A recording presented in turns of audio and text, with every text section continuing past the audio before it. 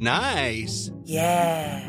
What you're hearing are the sounds of people everywhere putting on Bombas socks, underwear, and T-shirts made from absurdly soft materials that feel like plush clouds. Yeah, that plush. And the best part? For every item you purchase, Bombas donates another to someone facing homelessness. Bombas. Big comfort for everyone. Go to bombas.com/ACAST and use code ACAST for 20% off your first purchase. That's bombas.com/ACAST. Code ACAST. Hi, I'm Daniel, founder of Pretty Litter. Cats and cat owners deserve better than any old-fashioned litter. That's why I teamed up with scientists and veterinarians to create Pretty Litter. Its innovative crystal formula has superior odor control and weighs up to 80% less than clay litter. Pretty Litter even monitors health by changing colors to help detect early signs of potential illness. It's the world's smartest kitty litter.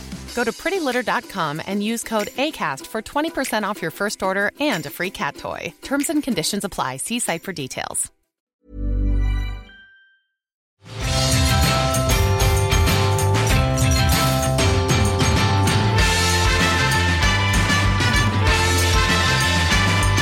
Darn your socks! It's time for Most Have Seen TV, the podcast dedicated to the sitcoms of the 20th century. From I Love Lucy to News Radio, I'm your TV guide, Brett White. I'm also a reporter-producer for DeCider.com, and this week I am joined once again by Ben Ragib. Hello, Ben! Hi, Brett. What up? Hello. You are now the most frequented guest on the show. Wait, I'm the first person ever to come back? No, you've been on 3. Because you're on the experiment episode. Oh, that's right. The old television. That's a cheat. Experiment number 1. Yeah, so no, you're tied with...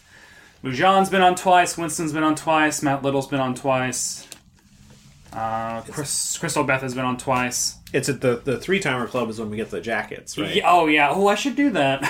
Don't give me elaborate ideas that are... All right, wait, make it a 5-timer. If you're going to actually make merchandise... It should be a 5-timer jacket, yeah, on SNL. But yeah, this is an episode that you had a lot more control over because we're doing a thing that you gave me a thing for. But let's talk about it right after I do this week. We're traveling to generally 1954-ish. Rear Window ruled the box office, Mr. Sandman by the Chordettes topped the charts, and Life with Elizabeth aired in syndication. Ben, you must have seen Life with Elizabeth before today. No. You'd seen more than I had. I watched a little bit of this DVD before I gave it to you. Yeah. Does this ruin it? I think the episode we watched was in 1953. Oh, God. But October, very late. Okay, whatever. So yeah, if everything's going to sound a little bit more discombobulated than usual because we're doing a show that you can't find out anything about online. We're basically uncovering facts while recording this because Life with Elizabeth is a syndicated show starring Betty White. It was one of her first, maybe her first big TV role. She was the lead of the show and also was a producer on the show. I think I think she is in the history books as being the first woman to ever produce a TV show. Because she was producer on Life with Elizabeth. It ran in syndication for 65 episodes. It was 3 seasons, or 2 seasons, 60-ish episodes. On IMDb, it has season 1, season 2, and season ? Which is that in 2016? Because it lists it as airing from 1953 to 2016. Oh, yeah, for 52 to 2016. Some user on IMDb goofed that up. But it's lost to time in a lot of ways. You found a DVD. So I was at a dollar store buying stuff at a dollar store. I don't remember at this point. And I was rooting through the dollar store DVDs, and I saw this. And I know you love Betty White. You know me. And I know your mission is to do sitcoms of the 20th century. Mm-hmm. And this is pretty early 20th century. And so I thought you would get a kick out of it. Yeah. Oh, I should have thought to look in the great TV sitcom book for Life with Elizabeth, actually. I should have done that. Well, while you look it up, I'll say the other thing. Keep telling the origin story of this DVD that is on my ottoman right now. Yeah, well, one of the other reasons I thought was interesting, and I picked it up, is because you'd been talking about the whole idea of A plots and B plots, and how the whole having a B plot was kind of a very recent development. And this is kind of an interesting show because it is a 3-plot separate plot show. It's a sketch show. It's kind of a sketch show. Yeah, it's very, very weird. Yeah, so here is the here's the entry on Life with Elizabeth in the Big TV Sitcom Book, which listeners to this year's episodes will recognize from the end of the episode when we will read, we will pull from this, do a little bit of a talk at the end. But so its entry on Life with Elizabeth in the 1953 to 1954 season section is just long before she played bittersweet Sue Ann Nibbins on the Mary Tyler Moore Show, Betty White starred as Elizabeth White, a sweet, sweet young married. I like when married was just a noun. She was a married. She was a young married. She was married. She and her TV husband Alvin, played by Del Moore, played a San Francisco couple trying to survive the first difficult years of marriage. In 1955, the Dumont Network canceled both their marriage and this show. What? So That's so hard. Why? Yeah, Rick Mitz, the author of this, has a tude, and it's pretty great. It's like, what does that mean? Like, they wrote a letter and was like, the show's been canceled, and also, you can't see the each couple's other. been broken up. Like, By the for way. fans who were curious, they're no longer married. Fuck them. So I guess it was also maybe on the Dumont Network, or maybe that was... So the Dumont Network was the fourth network that failed early on. Oh. We talked about this a lot in, I think, the I Love Lucy episode that I did with Ramsey S. Where maybe even an earlier one, the Dumont was the fourth network, and it was most notable for having, I think, The Honeymooners. It aired on Dumont, and Honeymooners is the only show that survived from Dumont Network.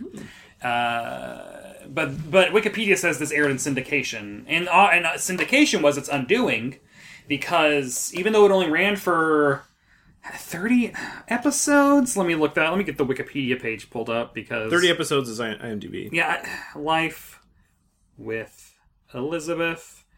65. So yeah, 2 seasons, 65 episodes. That makes sense, because 65 is the number that cartoons shoot for. Uh-huh. And cartoons are always like... It's so that you could run it 5 days a week for 12 weeks. Okay. Yeah. Right? That's 5 times 12 is 65? No, 5 times 13 is 65. Yes. Oh, math. So yeah, it ran for 65 episodes. IMDb only has 30 of them cataloged. We don't have air dates for any of them, or even really titles. There are some titles on there. So you don't trust the one that we watched is on IMDb. What does it say? It just says Shutterbug Alvin / Honeymoon's Over / Sick Bay. Yep. October 28th, 1953. Oh man, I wish I had known that beforehand. But again, the DVD I have has no information about the episodes. We watched, as far as we know, episode 2. That's what we thought it was. Two from the collection, yes. Fourth, if IMDb is correct, this is the 4th episode. Episode, second of the... So the DVD itself is just one of those, the DVDs you would find at the dollar store where everything's public domain. It wouldn't be, though. Yeah, this is public domain. No, it's not. Yes, it says on Wikipedia. Here is the episode where I just read Wikipedia into the microphone. So, because this blah, blah, blah, blah, blah, since the series entered the public domain and has been released in volumes of budget DVD releases, that's all it says.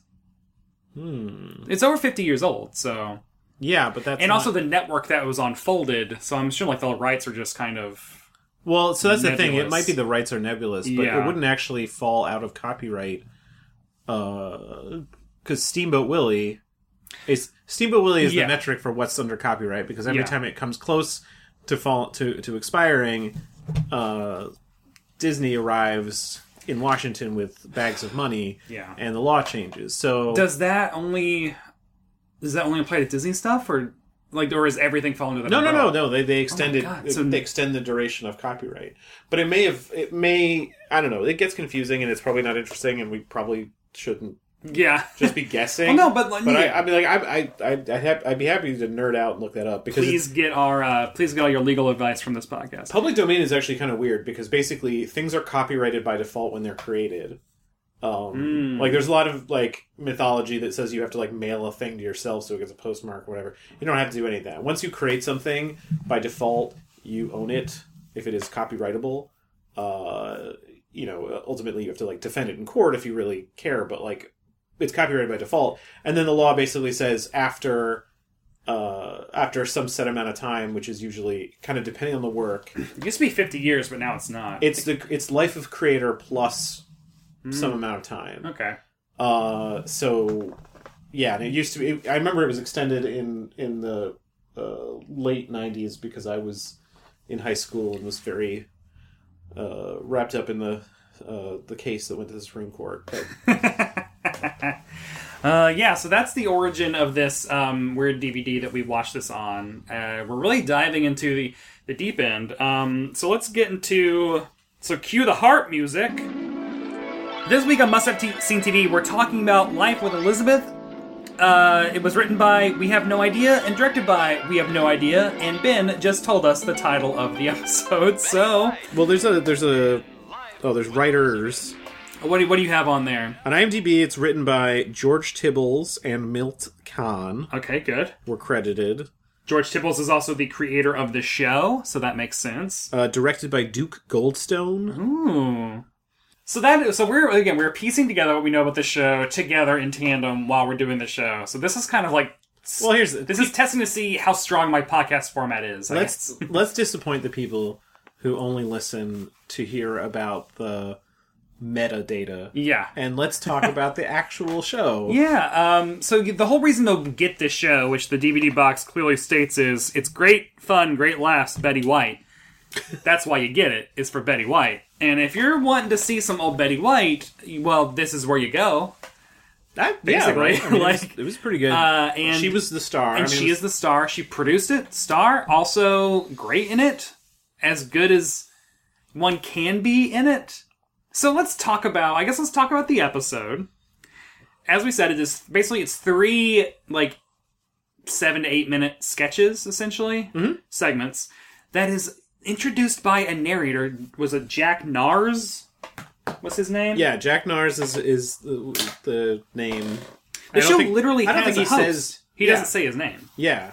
No, it's like, I have to wonder if young Rod Serling saw this and cribbed this for Twilight Zone, because it is a guy in a suit who's in front of a curtain, as we find out at the end of the show, talking to an audience, because the camera cuts to show the audience at the end of it. I was like, that's so wild. This is basically like an SNL kind of thing. I mean, Betty White even comes out at the end to say goodbye, which is what was crazy about that was he was like at the very end he's like, hey everyone, stay tuned. Like, you assume there are commercials there, right? Yeah. So he's like, thank you very much, ladies and gentlemen. Thank you. And in just a moment, Betty White will return to say goodbye. And now, here to say goodbye to you is the lovely star of our show, Betty White. And thank you, everybody. Thank you. Come on back and see us again, will you? And until next time, once more, goodbye, everybody. And that's the end. Because the audience. It's not even like a final thought or something like some quote or something. It's just like, hey, I came out. Goodbye. It's like, in 1953, viewers did not have object permanence. They're like trying to assure them this is Betty White. Betty White is playing a character named Elizabeth. Like, they're very. Which, if you look at what this is, which is a sitcom in like one of the earliest years of sitcoms, it makes me wonder if there was roads in a snowy wood or whatever. And so there's the inciting sitcom incident, which I want to watch the first sitcom. And so at this point, I Love Lucy's in season 1 or 2. So it's going that way. I Love Lucy we still recognize as a sitcom. We can see I Love Lucy map it onto shows that still air today. It's still very similar. Mm-hmm. And then there's this, which is also a sitcom, but it's 3 truncated sketches with a host. And there's no overarching plot. There's no stakes. Theoretically, you would assume there's probably no continuity from episode to episode. Really, there's probably not ongoing plot lines, because there aren't even ongoing plot lines from sketch to sketch. It even jumps around in time, because the second one they say takes place in the first 3 months of their marriage. Oh right, yeah. They make a big deal out of calling her Elizabeth. Yes, and she's like, what? So it's very interesting to see was there a weird divert point or whatever where sitcoms could have gone in this direction? Did this show work in 1953 because people did not really what a sitcom was not set in stone yet? They could just kind of do whatever. TV was still young. It was it's people standing on a TV and talking to us with sound. Ooh, Well, I think so. I don't know a ton about sort of early 20th century stage shows and vaudeville, right? But vaudeville's like that's what informed a lot of basically, right? You start with like, oh, okay, we have this way to like send pictures. What do we do? Well, we do what we did on stage, and we just do it in front of the camera instead. And that's what this really looks like. Yeah, this felt very much like that, like stage kind of acts. Yeah, and it makes I Love Lucy. We're going to be bringing up I Love Lucy a lot, I'm assuming, because that's my main point of comparison, and also they're contemporaries. It's also so wacky to think of Betty White as a contemporary of Lucille Ball. Oh, that's the other like. People don't realize Betty White is one of the first people that was ever put on television. Like, and she was a radio star before that. She goes that far back. I mean, she's in her 90s now. Mm-hmm. Oh, God. So it is interesting to see just how this makes I Love Lucy seem even more radical and revolutionary than I've hyped it up as being. For one thing, as I talked about in the episode with Ramsey, I do believe, from like 3 or 4 weeks ago, I Love Lucy was shot on film, and so when you watch I Love Lucy on like Hulu, it still looks comparatively high def. Like, it looks nice. Whereas this is, I'm assuming, probably a kinescope, which is when they would have like the monitor on set playing back the live feedback, and they had a camera on the monitor recording it. right. So that's because it doesn't look good. Like, it's very scratchy, and like it also might be just like no one was taking care of Life with Elizabeth. Even if it was on film, it's probably degraded, and ain't no one going in there and dusting it off. Yeah, no, this definitely isn't. This is not the Criterion No. version of Life with Elizabeth. 6 numbered episodes with no titles and no credits. It was good though. It wasn't distracting. No. So, yeah, no, it was still totally, like, watchable. I mean, it looked as good as, like, an episode of Webster. Dunk on Webster. I wonder, though, now that you mention it, that maybe the reason we have these 6 episodes as opposed to any others are that they were, like, in the best condition. Oh, maybe. That might be why they chose them. Because a lot of those things are just lost. Like all the Maury Amsterdam show is lost, which is heartbreaking. So let's talk. The first sketch, after we get like the harp intro, which is just hands playing a harp. That's the theme song. It's just some harp jingle jangling. That's what harps do. They jingle jangle. Then we have Jack Narrs saying like, here they are. Here's an incident. For our first incident in the life of Elizabeth, why don't we see what she and Alvin are doing at this very moment? Yeah, they're incidents. I like that they're not called sketches. They're called incidents. Which makes it sound like there's like a toxic spill that Elizabeth and Alvin are going to be cleaning up or something. They're going to investigate Thor's hammer or something. So the first one is what it was called, like Shutterbug Alvin, or Alvin the Shutterbug. Yeah. It's just there's a competition in the magazine for taking photos, and so he's just like taking a bunch of photos. That's it. That's basically it. Taking it. Yeah, no, and it felt very much like a stage act, and that the whole thing was the thing motivating it is he's taking photos for some magazine competition or something like that, and he was like, they have a whole bunch of categories, and his plan is to enter every category. Yeah. Which is a nice excuse for doing a whole bunch of different he's taking like Whistler profile photos of her first. Of Liz darning socks. You're right, and then there's and then he's like, I'll do still life, and I'm trying to do a candid shot and whatever. And so it's like it's like this. It just motivates like them moving around the space and doing different things. That weird one room and trying to set up jokes. That like the set is just a room, and it has like a table in it. It was like a room in a house, right? Yeah, well, it seems like it's the kind of room that would be just off of like a patio or something, like an indoor. But it's like it had like a chair. Was there a door? And then it had like a table. It was too small to be a living room, but it was not noticeably a kitchen or a bedroom. It could have just been the end of the living room. It was. Yeah. It was notably. Wait, was it a different room? It was different rooms each incident. Yeah, each incident was in a different room, and I can't really map how they would all connect. There's no sense of space. But that's all stuff that I Love Lucy, I guess, pioneered in a way. So yeah, it's just them doing a whole bunch of different camera things. I mean, he gets out. There's nothing really to talk about. It's the thing I'm discovering. Nothing to talk about? I mean, no. In this one, he's just taking a bunch of pictures. It's funny. I'm trying to think of were there any. I wrote that Liz is feeling herself Because this is her... Liz is feeling herself. Elizabeth is yeah. feeling herself. But Okay. she, like Betty White, her entire character is just like making jokes and then laughing at them. Like, Yeah. she's feeling herself. She thinks she is hilarious. Mhm. And that's interesting to me. Yeah, no, Because that's not really what sitcom characters do. They'll say a joke and like let it land, but she's like there to laugh along with the audience. No, in fact, I thought like there was something really unusual about it. It was a scene between two people who were doing something kind of mundane, and the jokes were like they were like she was making jokes and was like, haha, I made a joke. Yeah. As opposed to, I feel like what's sort of a standard sitcom thing now is that you have people maybe doing crazier things, or if nothing else, like they'll say the jokes, but within the scene they're not funny. It's not a joke. No one's laughing at it. It's not that it's not funny, right? But it's sort of like in a sort of contemporary show, I'd say something clever, and the audience would laugh, or the laugh track would go, but no one in the scene was like reacting like someone told a joke. Yeah. But this felt more like real people hanging out in the sense that, like, yeah, she said something, and he would always roll his eyes, or like he would have a comeback for her. Like the most perfect thing that just felt so alien, but like honestly seemed more real, was like in the third one where he's what was it? He's got Novocaine. He's like, right, his face is kind of numb because he's back from the dentist, and he's had the Novocaine, and he's like, I'm sorry, I didn't feel your kiss.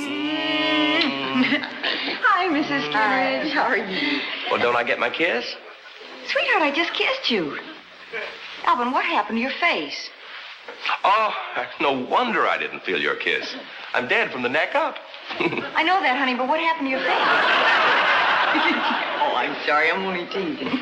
And actually, that's sweet, right? That's like kind of what would actually happen. Exactly. If you were joking around. I wrote that line down because like that was maybe like the coolest line of the entire show. Yeah. It was her like delivery of that. It was very Betty White.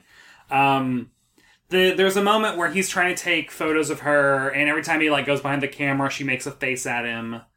And she does it 3 times, and he finally like pops back up, and he catches her making the face. He thinks there's something wrong with like the viewfinder or whatever. That's not much.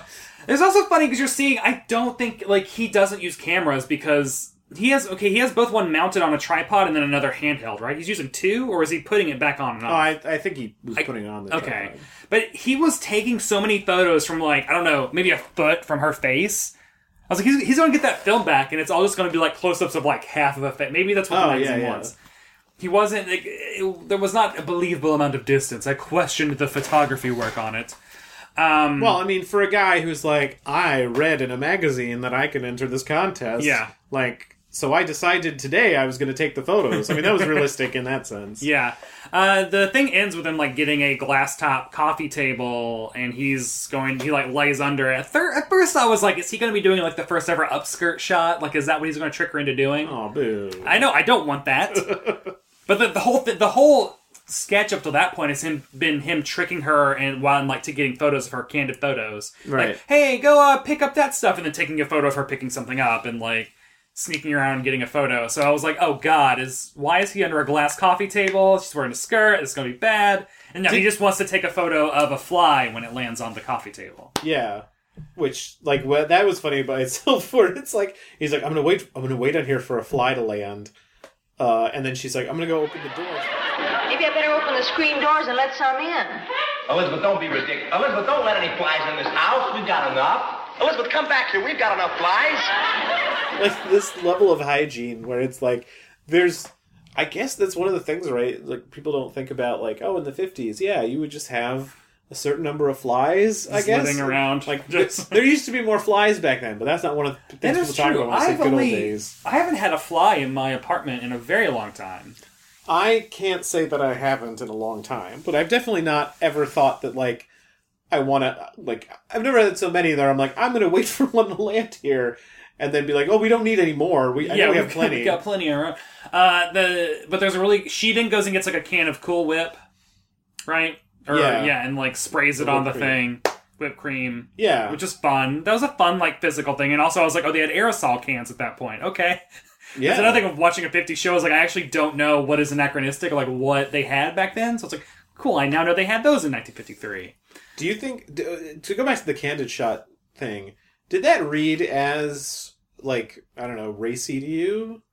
Like he was trying to get a shot of her butt? Or did you Well, that's what I kept expecting, because that's what a show would be like now. Like, bend over and then he'll, like, get a picture of her boobs hanging out or whatever. But he never got those. He just literally wanted to get photos of her, like, moving. Yeah, like, it did seem kind of like a stage thing, or like just an excuse to sort of have people move around and be in poses, right? I mean, cameras might have been so newly introduced into, like, home life that maybe it wasn't as prevalent to, like, take dirty photos of people against their will. No, here's the thing, right? Especially in 1954, I don't think that would be right. This is like that would just not even be. Wouldn't even come across their brain. Yeah, or at least like that's not what you're trying to do. Like, especially this show wasn't even trying to be titillating, right? Oh no, exactly.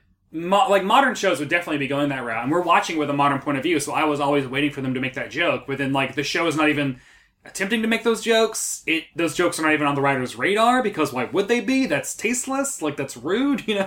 You wouldn't do that. Yeah, no. So it's weird watching a show that is just like not even thinking about the thing you're worried about. Yeah, I think it just amounts to Alvin not really knowing what makes a good candid shot. No, yeah. Just waiting for someone to be picking up a flashbulb. It's such a magazine worthy. Photos of grapefruit in bowl. And then the thing ends with him, like, first of all, for some reason they have a whole lot of just water glasses just on a table. They have at least 3. Well, I mean, it's all props for the. Oh yeah, but just like in the reality of Life with Elizabeth, Alvin and Elizabeth need 3 glasses of half. So anyway, she holds both in her hands, and then he puts like another one. That's a good trick. Yeah. No. What usually you do is you dare you say to somebody that you can like put down these glasses of water where they can't move them, and they're like, "What? Of course I can." And then you put the glasses on top of their hands. Yeah. And then they can't move if they move their hands, they knock over the glasses of water. Yeah. So that was an interesting variation, because she was standing up, so she had one glass in each hand, and then he basically pinned the other. If you hold your hands, I guess we got to describe this, right? If you hold your hands out vertically, hold your hands out, and you sort of pinch the third glass in between your arms. Yeah, is what he did. It was a good load. That was the button. Yeah. And then it ended with the show's catchphrase, which I looked up, and that is what it is the announcer, because there's a lot of fourth wall breaking.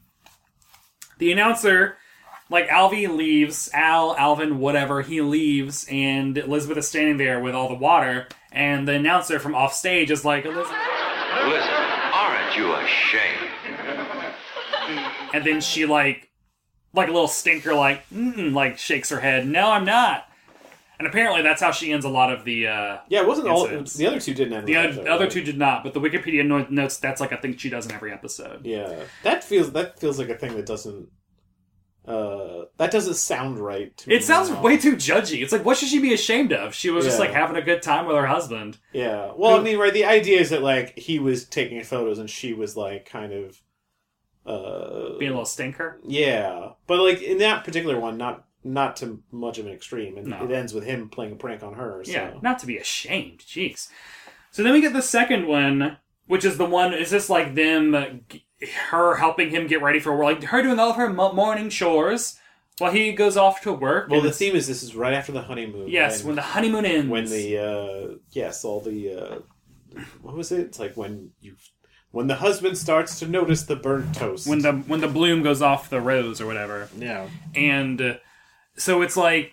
And then, the joke was she's... Everything's horrible. Bad at...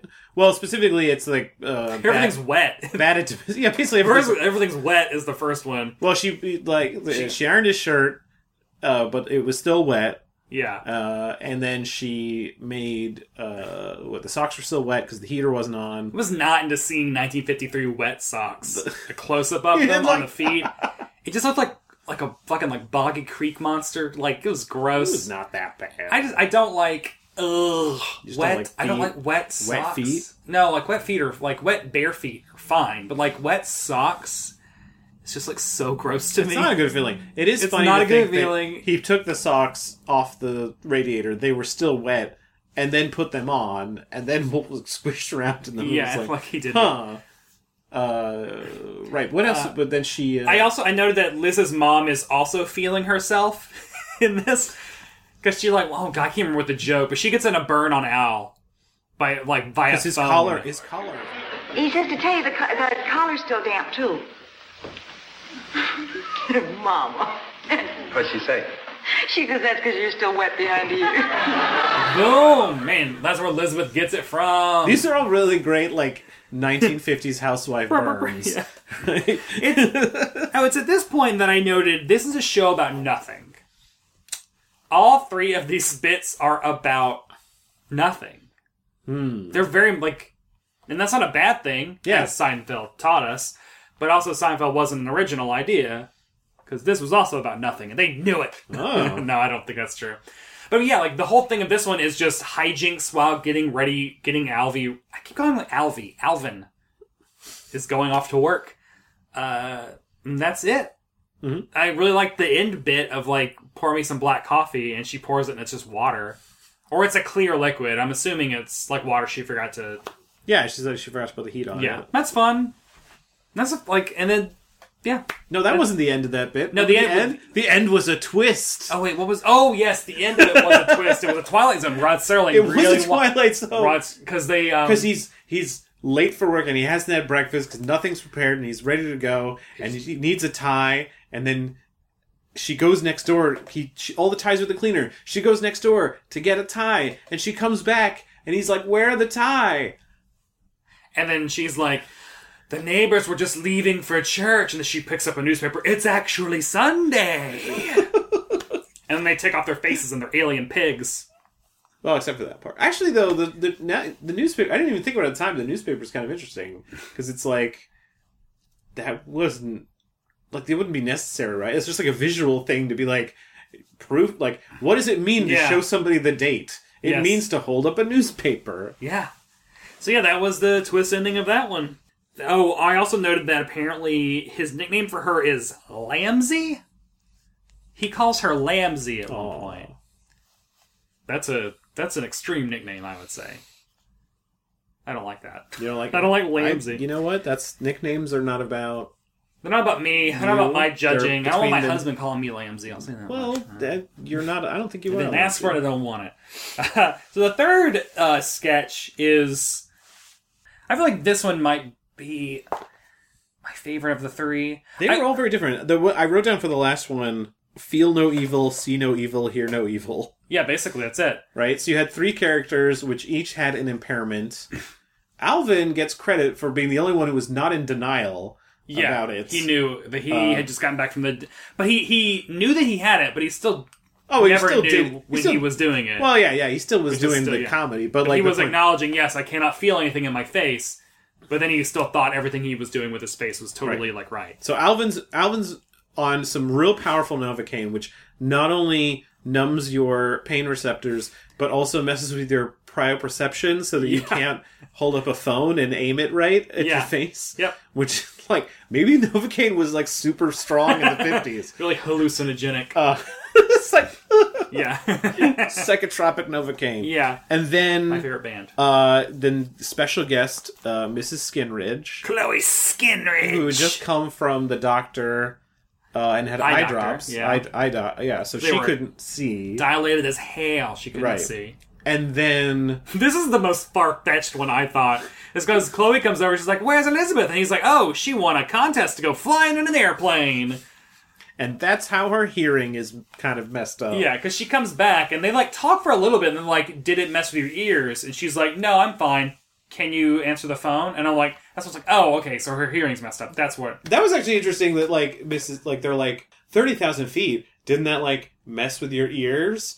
And then Mrs. Selfridge is like, "My golly, my ears start ringing when I just go up a flight of stairs." Yeah. And they're all like, "Ha ha ha." But that, and at the time it was like, well, that's real dumb, and they're laughing a lot for not really that good of a joke. Yeah. Is that even a joke? And no, and that turns out to be the thing to inform. That's that's a crucial exposition, because then then Elizabeth is hearing the phone ring or the kettle or other things. Yeah, or everything. And I feel I loved Betty White's performance in this one, because I think that she was... Betty White is so fucking good. she was doing so much of still playing high status while doing like all the low status jokes along with, because like Chloe Skinridge is old as hell. Like she's I was thinking in my head like this actress was probably born in the 1870s, you know, like 1880s. This is 1953. She looks at least minimum 70. Can we find that out? Maybe. So it's like she looks so old. So therefore there's like a level of like she's playing like that typical like old woman that you like pity a little. Like the jokes are in pity. She's a little bit younger than you thought. Okay, 1889. Miss Loie Bridge was born on October 16th, 1889. 1889. In Philadelphia, Pennsylvania, USA. Cool. And then Alvin is playing, he's also very high status, but he's just like not as engaging of a performer, I guess. Like he's fine. But Betty White she's doing double duty of like, she's coming in and she's like she's also like playing high status to the other two of like helping them like, you know, calling out everything they're doing wrong. And then she's also sneaking in all these little like, can you get the phone? It's like really a layered thing that I think is really cool. Yeah. She's throwing off all of her low status jokes in a high status voice, which is really cool. Yeah. No, that was fun because you had the three people. That was like a good... There was just a lot of activity, right? Because like at any given moment, one of them is doing the thing. Mrs. Skinridge is like picking up the desk thing and thinking it's the phone. Or actually, when the coffee came out, right, that was perfect. Where it's like, pour the sugar, take the thing away from her. Yeah. Take the thing. That, like, it was a lot like that improv... It lent itself to like a lot of busy like activity, which is fun to watch. It was a lot like that improv game of like sit down, lean, and stand up, where like one person has to be sitting, leaning, or standing at any point. Mm-hmm. I will say when the coffee came out, I said earlier this is a very low stakes show.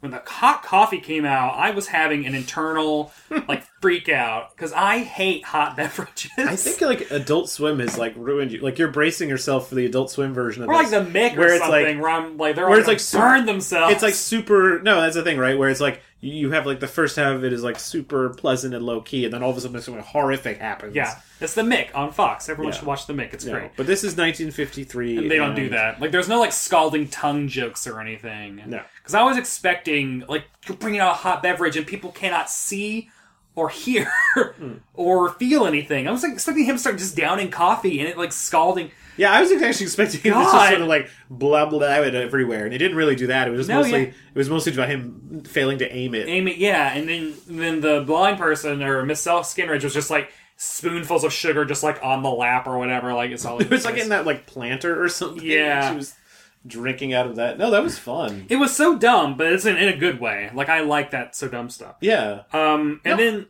well, I was going to say like the end of the episode ends like we said earlier with like more fourth wall breaking. Hey! Say goodbye to the people. Goodbye, everybody. Can you imagine when she Stop laughing for a second and say goodnight to everybody. Yeah. Oh, they're like, oh, sorry. It's like... Yeah. And then, everything ends. So, like, my overall note for the thing was, like, it's trying not to sound like an asshole or anything. I was just bored. You were bored? Did you enjoy it at all? As a curiosity, I think it is fascinating, especially to see what a sitcom could have been, like what it also was in 1953. Because we started really quickly hammering down rules. I Love Lucy set this ground rule, like it set the foundation, and then the Dick Van Dyke Show like added on more stuff to it. And then, like the sitcoms we have now are these, like, very clear, there's a lineage you can trace back. Mm-hmm. And it's almost like a, Cro-Magnon? Like, it's like, Neanderthal. It's like the normal lineage of people, and then there's this other offshoot that was, like, there at the same time, but they kind of died off. I don't know, though. It's not, because this became different things. This became, like, more sketch comedy. This was totally sketches. I mean, it had the feeling of the sketches you would see in a variety show. Right. Right? It was just this weird, like, the thing that makes it... From that end, if you were doing a show, if you were doing a podcast about sketch comedy shows, right? You watch this, right? You'd say, "Oh, this is this weird sketch comedy show where you have the same characters each time." Because that is the thing that and it's sort of vaguely like a sitcom. That's the thing that makes it feel more like a sitcom is the fact that it is ostensibly about it's about this married couple and like the premise on Wikipedia is that the first years of their marriage. Yeah. And I guess since it only lasted 3, and then they canceled the show and the marriage, so, like, it doesn't end well. What was it again? They, like... Dumont canceled the network, the show, and the marriage. I liked it a lot. I don't know, I feel like the whole thing... I don't think it's bad at all. Yeah. No, it was aggressively pleasant. Yeah. Right? Or from the harp at the beginning. Yeah, what's the harp at the mood. The joke, like, none of the jokes. Actually, the weird. It had this like. There was kind of a mean edge. Actually, again, it's like a language thing, right? Like in the first one, Alvin calls her just straight up is like, "You're an idiot," and then but then she's like, "Well, I have to talk like an idiot, so you'll understand me." Right. And then they're all smiles about it, and it doesn't feel like it's kind of jarring. That word feels like a more harsh insult, and I don't know, maybe it wasn't as much. But like, actually, I gotta. Also, the other thing is, as it went on, I was kind of digging Alvin more, because at first he's like, he's dull and or whatever, right? He's like, he's really frumpy in the first one. He's frumpy and he doesn't laugh much. Yeah. And and like, but like, he was a really good straight man foil for her. And honestly, I think, I don't know, maybe if he wasn't, I don't know, if he was like also laughing along, then maybe as you watch the show, you just feel like, I really hate this obnoxious couple that's like sitting next to me and won't shut up at the Starbucks, right? Like the fact that like she would like Elizabeth is making the jokes and giggling to herself, and Alvin is just sort of like, ugh, just let me take these photos. But he's not mean. Like, I think actually what's interesting, like the second one, right, with the getting newspaper, but with the newspaper thing, right? So you had real stakes there, which is like he's trying to get to work and he's late, and everything's gone wrong. And like, I guess the point is like the other Dumont show, right, is where that would end with Ralph Cramden being like, I'm gonna punch you in the face one of these days. I'm gonna punch you in the face, right? God, and that was actually kind of a nice move at the end to like just deflate the whole thing. I know, they hug. Like, oh, it's right. They're like, she's she's like, great. It's Sunday, and it's like, oh, okay, it ends with them both laughing, which is really sweet. Which is really nice, and I think that's actually like I think a key thing of the show, right? Which is that like they set it up for him to get really. In the first one too, the third one they have a third person, so it messes it up. But in both of them, actually, Alvin is aggravated and not really like she's joking around, and he's like.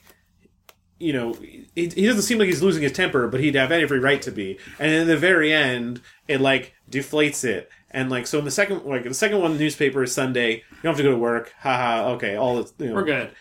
Even the first one, right? He gets back at her by pulling a prank and like having her hold the glasses and leaves.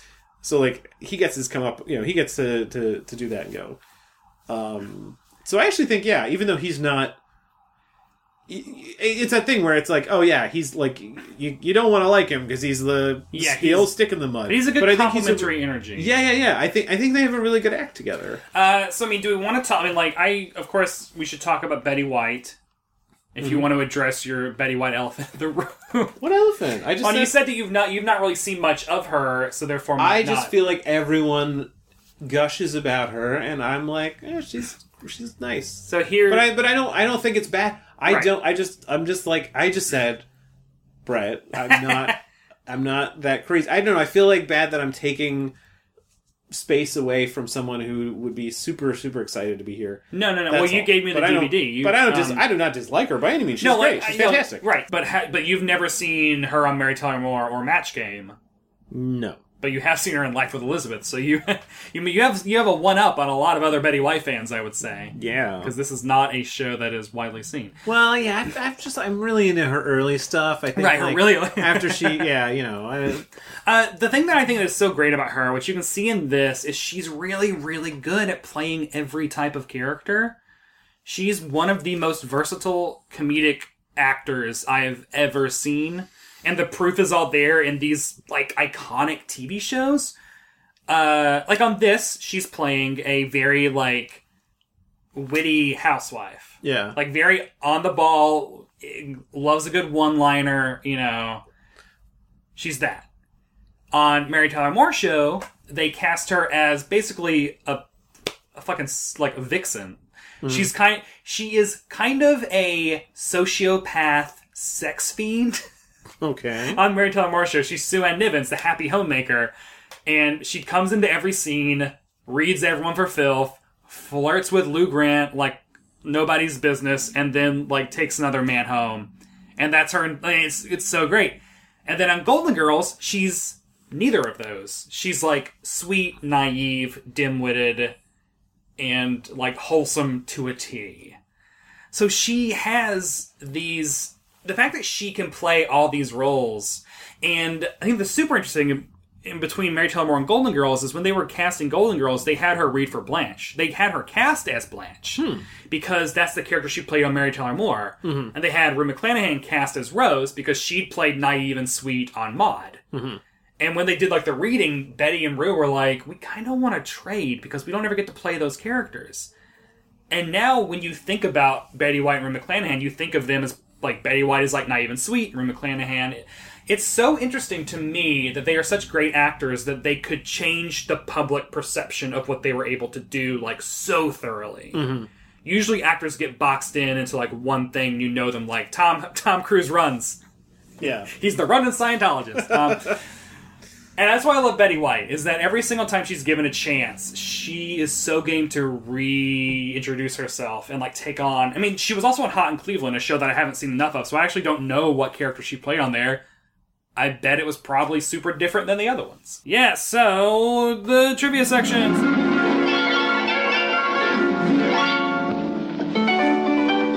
Betty White in Life with Elizabeth, featuring Del Moore. I'm Sandra, and I'm just the professional your small business was looking for. But you didn't hire me because you didn't use LinkedIn Jobs. LinkedIn has professionals you can't find anywhere else, including those who aren't actively looking for a new job, but might be open to the perfect role, like me. In a given month, over 70% of LinkedIn users don't visit other leading job sites. So if you're not looking on LinkedIn, you'll miss out on great candidates, like Sandra. Start hiring professionals like a professional. Post your free job on linkedin.com/people today. Hey there, it's Michelle Norris. I'm host of a podcast called Your Mama's Kitchen. When I travel, I'm usually looking for a way to find a taste of home when I'm not at home. And one of the things I love to do when I am at home is entertain. And Airbnb allows me to do that. When I was in California recently, I rented a house that had a great kitchen. And when we were sitting around the table, we were all thinking, we're in someone else's house. Someone could be in all of our homes as well. If you have a home, but you're not always at home, you have an Airbnb. Your home might be worth more than you think. Find out how much at airbnb.com/host. So the ranking, so again, this is all for 1954 because I thought this episode was for 1954, whatever. So the top 5 shows of 1954 were, number 5, The Toast of the Town. Okay. 4, You Bet Your Life. Oh. 3, Dragnet. Okay. 2, The Jackie Gleason Show. And number 1 was I Love Lucy. This show, I don't know what the ratings were because it was either on Dumont or syndicated, and so if it wasn't in the top 30, it was not in the top 30. Or if it was syndicated, which is what Wikipedia says, I don't know if they could record syndicated ratings back then. I mean, it would be a lot of math. Well, when did Nielsen start doing the diary? No, Nielsen. Oh, I mean, Nielsen's doing it because I think these are Nielsen ratings. Okay. So I guess I don't know. Yeah, but they probably wouldn't. Yeah, if they're not even bothering to. So on IMDb, 152 users rated the entire series a 7.2. Do you think that's too high? Would you go lower?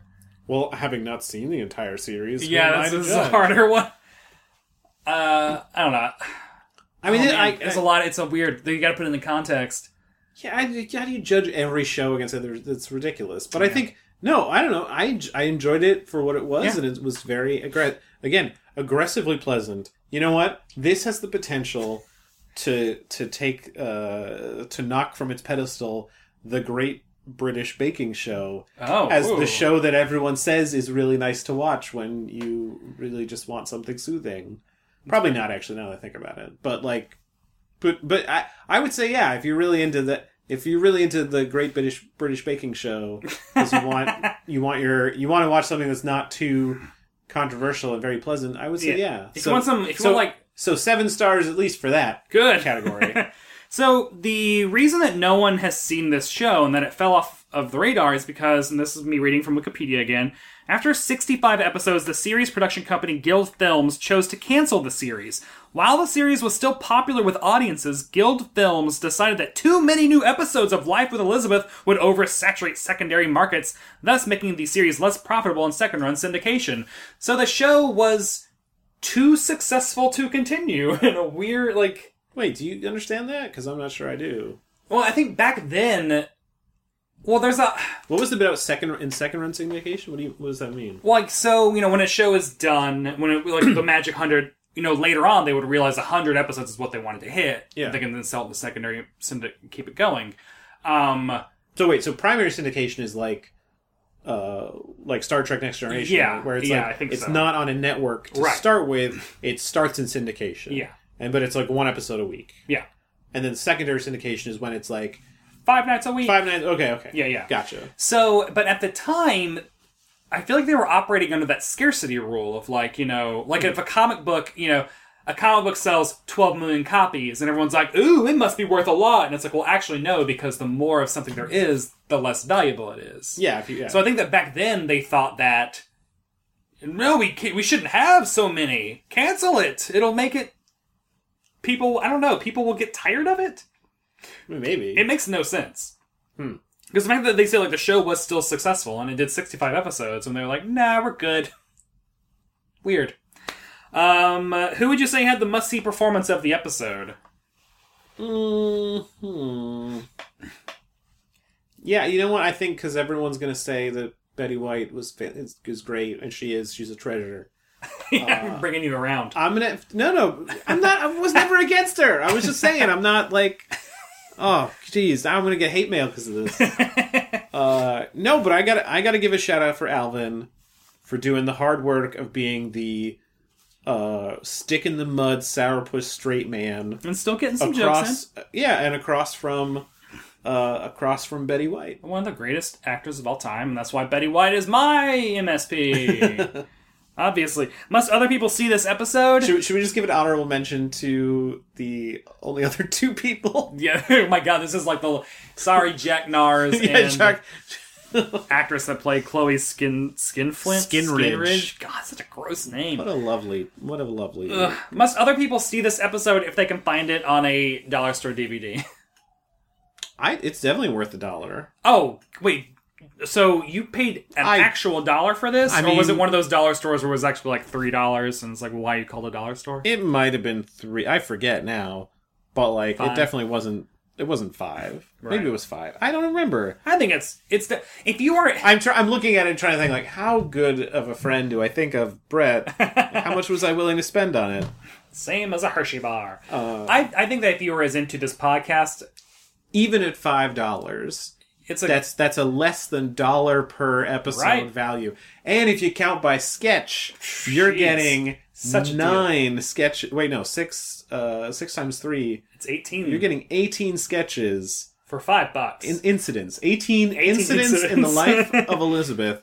Really, I don't think there is a better value for money in this day and age.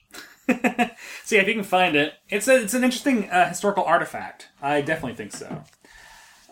So now we're going to pull from the great TV sitcom book and discuss one of the short-lived wonders contained therein. This is the great TV sitcom book by Rick Mitz, published in 1983, the expanded edition, which means it goes to 1983. For context, this expanded edition ends right as Cheers is beginning. Ooh. So that's how out of date it is. And as I said earlier, Rick Mitz has a personality, so there's a little bit of funky flair in all these write-ups. So I'm going to flip, and just tell me when to stop, and we will then read one. Stop. Okay, so do you want to hear about the Betty Hutton Show, the Dennis O'Keefe Show, Dennis the Menace, Fibber McGee and Molly? Well, I've heard of some of those, but I feel like, it can't be coincidence that we landed on another Betty. Oh, Betty Hutton Show? Right. Boom, boom.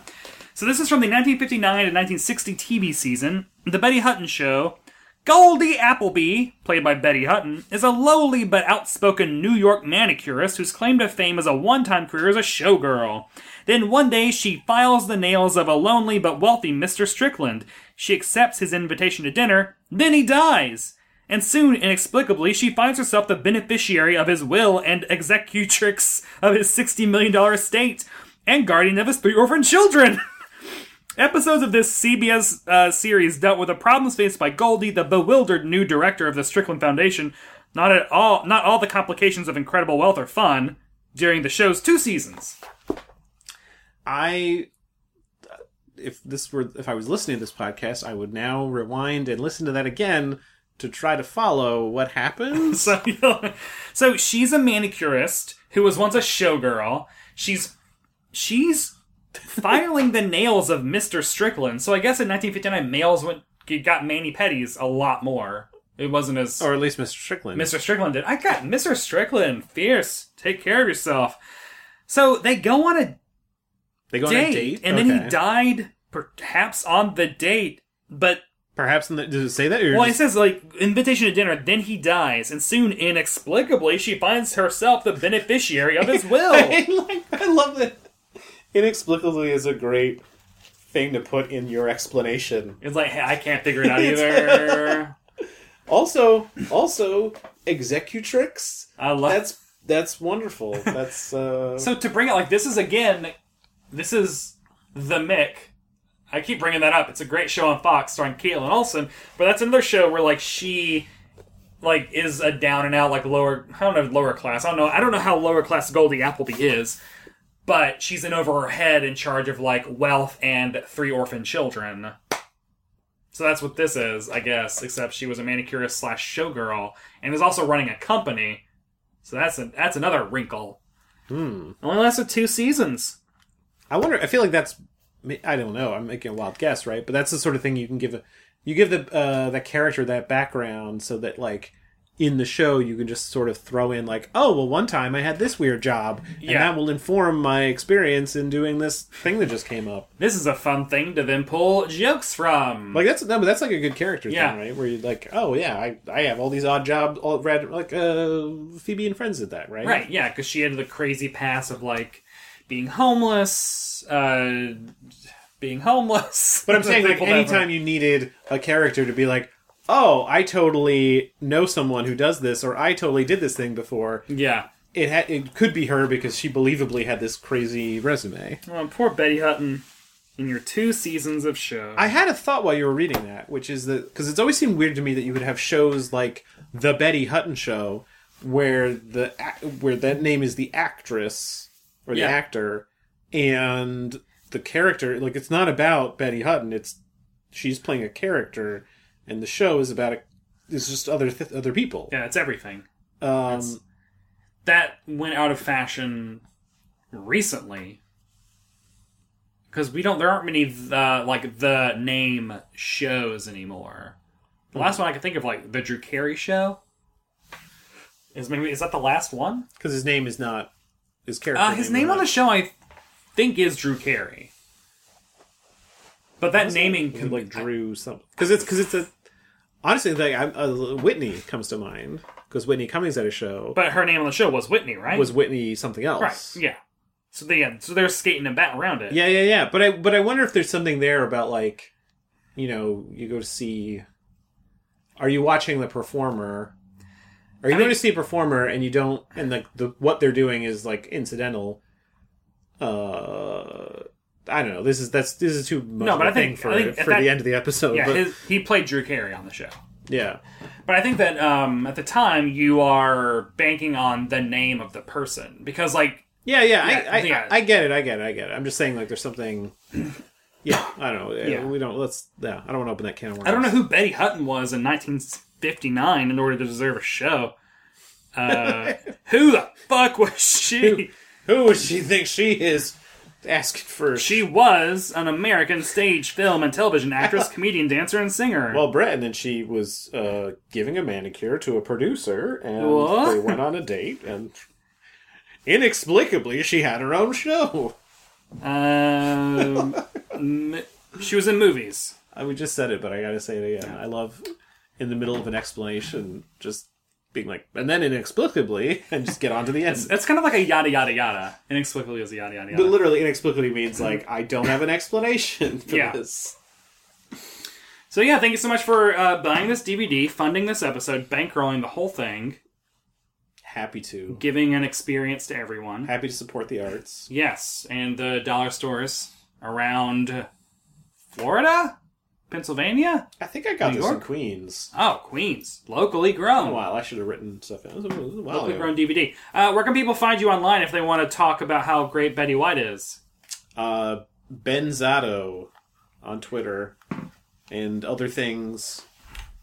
Everywhere. That's my. I've had pretty good luck getting that username everywhere. So yes. Also Twitch and Keybase.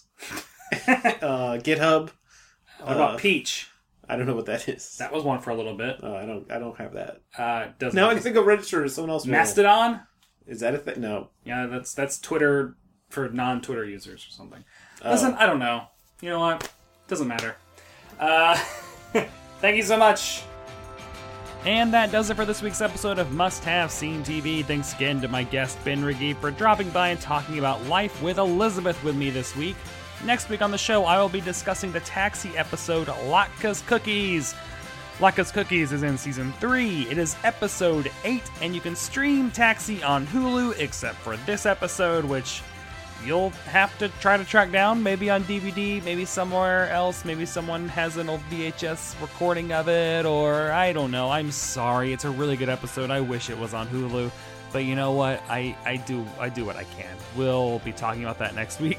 Until then, I want to hear from all of y'all. Please tweet your questions about sitcoms to @MustHaveSeenTV, or you can send them to musthavesceentv@gmail.com. You can also follow the podcast on Twitter, Instagram, Facebook, and Tumblr at @MustHaveSeenTV. And if you like what you've heard, go on and leave a review on iTunes. If you write a review, I will read your review on the show. You can follow me on Twitter and Instagram at @BrettWhite. You can read the words that I write at Decider.com. The theme song is Patricia's Moving Picture by the Go Team. Thanks to Acast for hosting this podcast. Thanks to all of y'all for listening, and I'll see you next week on Must Have Seen TV. Hi, I'm Daniel, founder of Pretty Litter. Did you know cats tend to hide symptoms of sickness and pain? I learned this the hard way after losing my cat, Gingy. So I created Pretty Litter, a health monitoring litter that helps detect early signs of illness by changing colors, saving you money and potentially your cat's life. Pretty Litter is veterinarian developed, and it's the easiest way to keep tabs on your fur baby's health right at home. Go to prettylitter.com and use code ACAST for 20% off your first order and a free cat toy. Terms and conditions apply. See site for details. Hey, it's Paige DeSorbo from Giggly Squad. High quality fashion without the price tag. Say hello to Quince. I'm snagging high-end essentials like cozy cashmere sweaters, sleek leather jackets, fine jewelry, and so much more. With Quince being 50 to 80% less than similar brands. And they partner with factories that prioritize safe, ethical, and responsible manufacturing. I love that. Luxury quality within reach. Go to quince.com/style to get free shipping and 365-day returns on your next order. Quince.com/style.